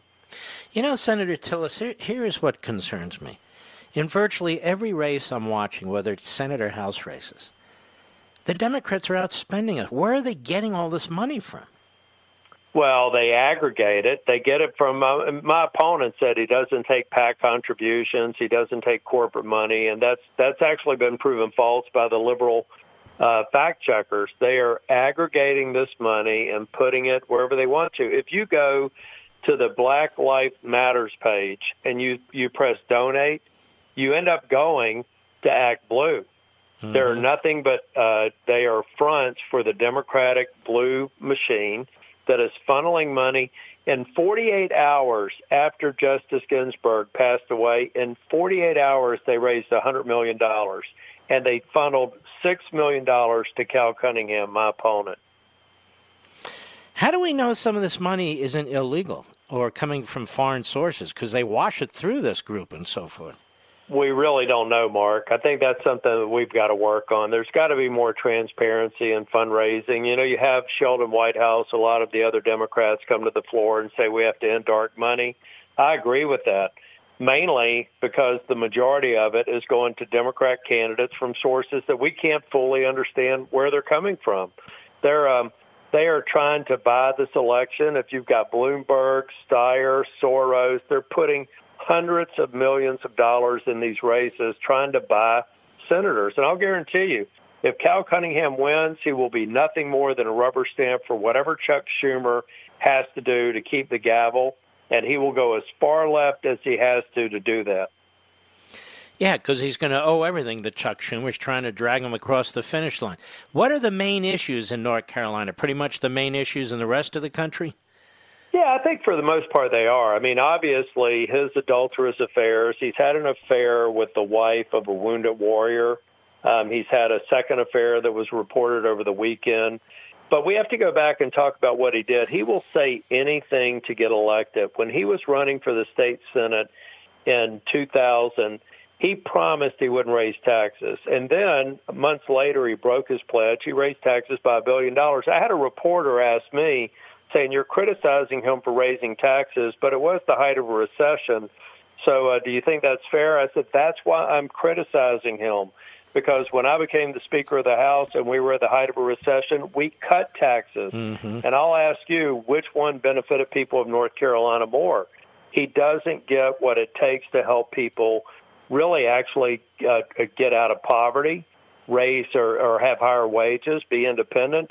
This guy's been, he grew up rich. I grew up in a trailer park. This guy is trying to tell me what I need to know to get out of poverty. I know what it takes to get out of poverty. He doesn't, and that's what resonates with people in North Carolina. Well, that's interesting. Tell us a little bit about your background. Well, I grew up in a family of 6 kids. I moved 7 times before I was 16 years old. Went to 5 different elementary schools, 3 different middle schools, 1 high school. I went to 2 community colleges, night school. Didn't get my degree until I was 36 years old. Became a partner at PricewaterhouseCoopers and a partner at IBM Global Business Services. So, I lived the American dream. I lived in a time in Ronald Reagan where if you worked hard, you got rewarded for your work. Cal Cunningham, on the other hand, has grown up wealthy, went to Vanderbilt, went to Chapel Hill, went to London School of Economics. He's never wanted for anything. And I didn't want anything except the opportunity to succeed. If I worked hard, I did. And I want that opportunity for every single young man and woman who's growing up in a trailer park today, that if we give them the opportunity, they succeed. If government comes in, we will destroy the opportunities for the same kids like me that are growing up in trailer parks today. So if people want to help you, they go to TomTillis.com, TomTillis, TomTillis.com. It's up on my Facebook, Twitter, and Parler sites, TomTillis.com. Let's see if we can help him, because if he's in the Senate, he's going to help us. Senator, we wish you all the best, sir. Thanks, Mark. God bless. And you too. And we'll be right back.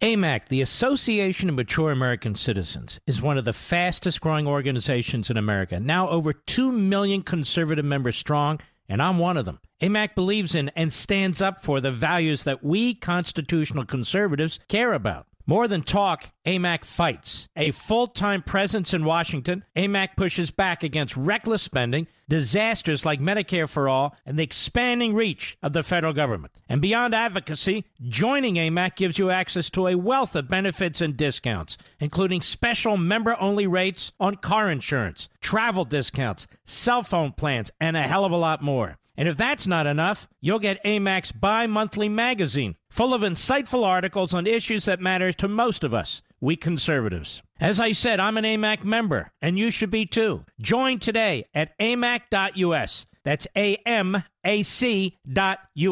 Stop supporting the liberal agenda that the other 50-plus organization has been pushing for. Join AMAC instead. AMAC.us.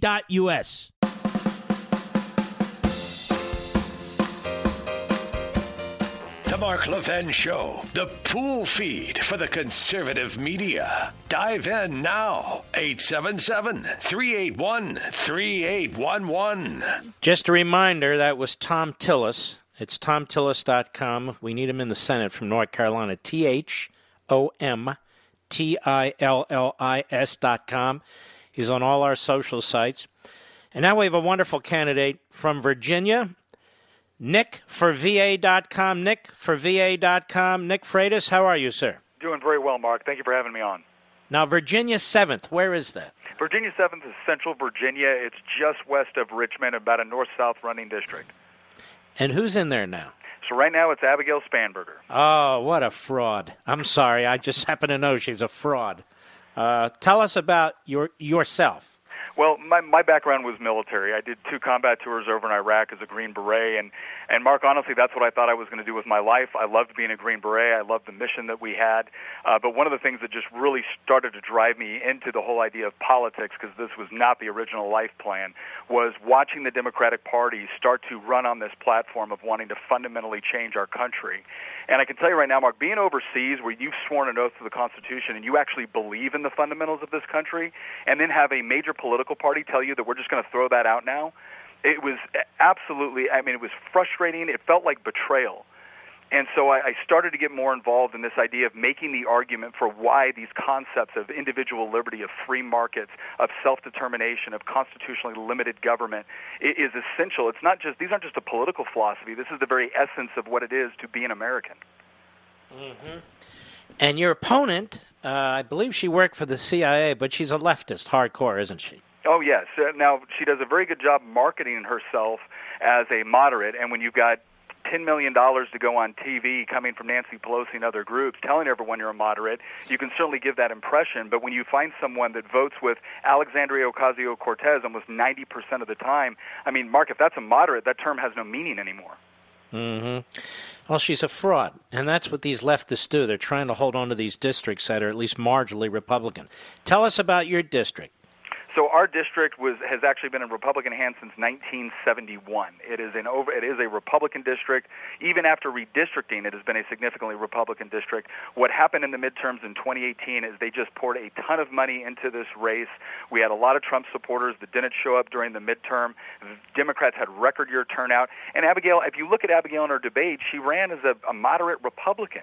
But then when she got into office, it's voting with Nancy Pelosi 92% of the time, AOC almost 90% of the time. And she voted for impeachment. Oh, she not only voted for impeachment, she led the charge on it. And here's what I think is so ridiculous about this. Nancy Pelosi used her and her CIA credentials as justification for it. And I've often asked the question, I said, look, I did some intelligence work too in special forces. Now, the difference is I actually did mine in a combat zone. And I know this, if I would have gone to my commander and I would have said, I want to overthrow a duly elected leader based off of hearsay information and not a single criminal act, they would have committed me. But yet she used her CIA credentials as justification to vote for an impeachment, and it essentially amounted to a show trial. You sound really sharp. What did you do before you went into the military? I actually enlisted in the military right out of high school. So I served in the 82nd Airborne, the 25th Infantry. Wow. And Special Forces. The thing is that I was always passionate. My mom, my father. By the way, that's why you're smart. You didn't go to any Ivy League school. Go ahead. Well, no, when you brought up with this idea that America provides endless opportunities, but you have to go out and seek them out, then that's not a limiting concept. That's an empowering concept. And so, I went to college later on in life, but honestly, where I really learned a lot was just being able to go on and listen to smart thinkers and read, from people like Thomas Sowell and Milton Friedman and Ravi Zacharias, and they just had such an impact on my thinking with respect to political philosophy. So what's this race look like? Do you have any polling, or do you have any way to judge? There haven't been outside groups really doing polling of this race, and I think that's on purpose because there's a reason why Abigail Spanberger hasn't released any of her internal polling. Bottom line is this is neck and neck. We're absolutely neck and neck right now. We've done a good job on our fundraising and our ground game. Our ground game is phenomenal, but the bottom line is she put $10 million just on TV between her and outside groups that are just relentlessly attacking us. And so, despite all of that, we're still neck and neck, but it's really about these last couple of weeks going into it and finishing strong. So if people want to help you, Nick, where do they go? They go to nickforva.com. That's NICKFORVA.com. NickForVA.com, NickForVA.com. Ladies and gentlemen, you know what we're doing here. Each and every night, we're bringing candidates on who really have a shot at winning their districts, but they're being outspent 2, 3, 4, 5 to 1, and they need help. And some of them need more volunteers in their districts. Nick needs financial help to run some more ads right up to the end game. So we want to remove Nancy Pelosi. We want to remove some of these frauds who are dressed up as moderates. Every single one of these phony moderates voted for impeachment. And that's all you need to know. So it's nickforva.com, N-I-C-K, nickforva.com. Anything else, my friend? No, again, thank you very much. This is, like you mentioned, Mark, this is absolutely a winnable district. We've had it for over 40 years, narrowly won by about 6,000 votes in 2018. This is the year we take it back. And I'm guessing the media in the district is probably for her? They have not been very generous to us, and she refused to debate us. She finally agreed to a forum, which we held last night, and if you watch that forum, you will know exactly why she did not agree to more. Oh, was she kind of messed up? Well, the problem is what is she going to run on? $4 trillion in tax increases, a Biden Green New Deal? I mean, we've got the Trump administration lowered taxes, lowered regulations. We saw record unemployment before COVID. The Trump administration is actually achieving peace deals in the Middle East. Democrats can't get a peace deal in Portland. So she doesn't have anything to run on. All right. You sound great. I hope you get in there. Nick Freitas. It's nickforvirginia.com. NickForVA, excuse me. NickForVA.com. Take care of yourself and good luck. Thank you very much, Mark. And by the way, thank you for your service, too. It was my privilege. God bless. You know who else I'd like to get on this program? The Republican who's running for the Senate in Virginia. I know it's a long shot, but this poor guy's getting beaten up with an enormous amount of money by this fool who is the sitting senator in Warner, in Mark Warner in Virginia. So let's go ahead and find him, Mr. Producer, and let's bring him on. He's another war vet who's lost his right leg. He's really just a very wonderful young man. This clown Mark Warner is a liar. He wants everyone to believe that he's responsible for the $2 trillion. Mark Warner does nothing. Nothing. He's a terrific. His opponent is a terrific guy, really. All right, let's see here. Give me a second. Okay. Marianne in Philadelphia, Pennsylvania, the great WPHT. How are you?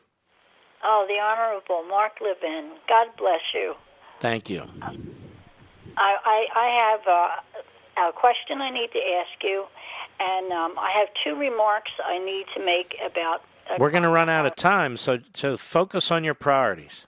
All right. Chucky Schumer already said everything was on the table. So that means if they pack the courts and if they do the filibuster means they can pass any law they want, and there'll be no due process. And if they pack the courts, then the judges will pass whatever they throw at them, whether we like it or not. And if they get rid of the Electoral College, then this is the last time, 2020, we the people will be able to vote. We won't be able to vote. Well, what they're going to do is they're going to do it in pieces, but they're going to immediately change the court. They're going to immediately change all the courts. So anytime you go to court and you try and fight what they're doing, what they're going to do is win. And you can see this in some of these state courts, like the Supreme Court of Pennsylvania and other courts. Then they're going to change the filibuster rule so they can ram through whatever law they want. Then they're going to add a couple of more senators, 4, maybe more, to the United States Senate from completely Democrat areas. So they'll control the Senate forever. They'll control the legislation forever. They'll control the courts forever. And so then they're going to go after the Electoral College because you really need to amend the Constitution on the Electoral College. But they'll figure we don't have to amend the Constitution. We'll find some sly way to do this, and then it'll be upheld by the courts because we own the courts.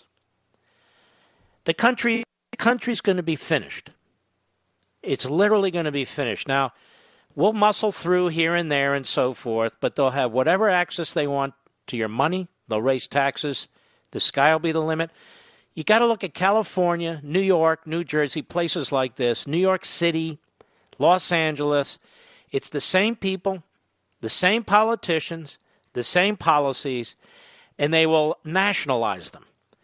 There won't be any more state sovereignty. There won't be any more of 10th Amendment, Bill of Rights. They'll do whatever they wish to do because the Constitution, in many respects, will no longer exist. We'll be in a post-constitutional, post-republic period. We've never as a country been in this kind of a situation, but that's where we're headed.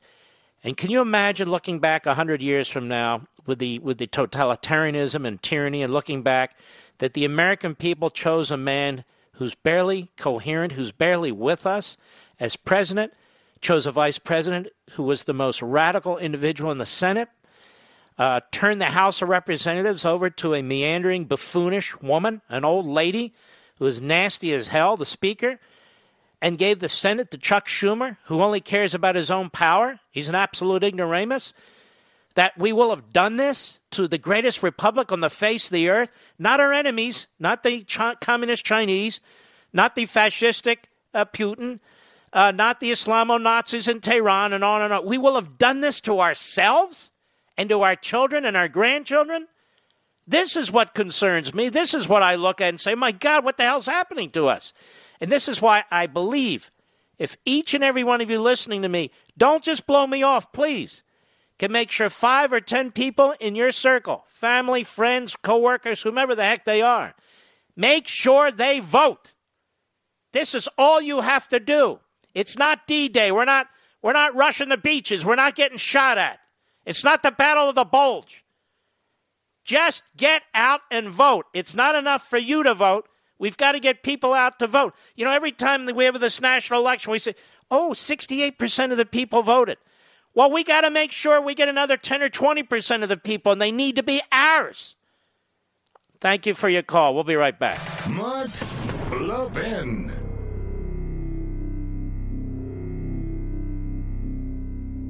AMAC, the Association of Mature American Citizens, is one of the fastest-growing organizations in America, now over 2 million conservative members strong, and I'm one of them. AMAC believes in and stands up for the values that we constitutional conservatives care about. More than talk, AMAC fights. A full-time presence in Washington, AMAC pushes back against reckless spending, disasters like Medicare for All, and the expanding reach of the federal government. And beyond advocacy, joining AMAC gives you access to a wealth of benefits and discounts, including special member-only rates on car insurance, travel discounts, cell phone plans, and a hell of a lot more. And if that's not enough, you'll get AMAC's bi-monthly magazine, full of insightful articles on issues that matter to most of us, we conservatives. As I said, I'm an AMAC member, and you should be too. Join today at amac.us. That's AMAC.us.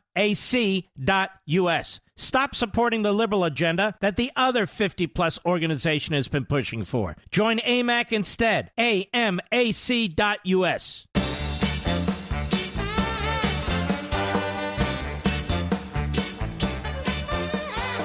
Now, I am told, and I'm nothing but honest, that clip that we played of Kamala Harris's husband may have been during the presidential primaries on the Democrat side. If that's true, what a shame. What a shame. It was the perfect clip. So if that's the case, I guess that her husband isn't married to Joe Biden, Mr. Producer. Well, I mean, if that audio was earlier, it's kind of disappointing to me, Mr. Producer. Very disappointing to me. Louis Farrakhan, what does he have to do with anything? The Federalist, you know, we have some great conservative websites out there. The Federalist is definitely one of them. And Jonathan Tobin's an excellent writer. Less than 4 months ago, the opinion editor of the New York Times lost his job because he published an op-ed that some newspaper employees claimed made them feel unsafe. The staffers denounced as racist Senator Tom Cotton's appeal to send in the troops to deal with rioting. By the way, I agreed with that. And looting in many American cities after the death of George Floyd. New York Times publisher Arthur Sulzberger soon folded and apologized for publishing the op-ed that had been written by Tom Cotton. The opinion editor, James Bennett, resigned under fire. An editorial note appended to the article said, "We failed to offer appropriate additional context," and so forth. Well, and now we have other issues. Critics of the New York Times have long pointed to its unwillingness to highlight the Holocaust as an important event. You can mention me, Tobin, since it's been me mostly and primarily, but that's okay. While it was happening, as well as its equivocal, at best, approach to covering Israel. 2019, the Times published an editorial cartoon. We know how anti-Semitic that was. Only a few months before that, the paper highlighted novelist Alice Walker, another noted anti-Semite, without asking about her beliefs. It even published a recommendation for readers to embrace the work of noted conspiracy theorist David Icke, who was concerned about the influence of Jews, as well as shifting lizard people. Just as important is the newspaper's growing acceptance as anti-Zionism, a thinly disguised idea that would deny to Jews the right to their Jewish homeland. Yet regular columnists like Michelle Goldberg and recent edition Peter Beinart supporting dismantling these only for Jews. Just as important was last month's Time magazine fawning celebrity interview with Representative Ilhan Omar. In it, she too was given a pass for anti-Semitism, and we know all about her, don't we? Such attacks on Israel and growing intolerance for its ability to sustain itself is integral to the intersectional ideologies, part and parcel of the Black Lives Matter movement. Now, unlike far-right white supremacists, whose ideas are toxic, but whose numbers and influence remain marginal, Farrakhan has a mass following. In a resignation letter from the Times, Barry Weiss noted that prejudice against Jews in Israel become part of the normal discourse at the paper, So at the time, anything that questions BLM ideology is inherently suspect, and attacks on Israel existence no longer beyond the pale. It's hardly surprising that a paean to Farrakhan would not raise eyebrows among Times editors. What are you talking about? In its zeal to embrace radical ideas, yes. Farrakhan. Embracing Farrakhan? Ladies and gentlemen, we salute our armed forces, police officers, firefighters, and emergency personnel. See you tomorrow. Vote, vote, vote. And bring 5 or 10 people with you. It's no joke. See you tomorrow. From the Westwood One Podcast Network.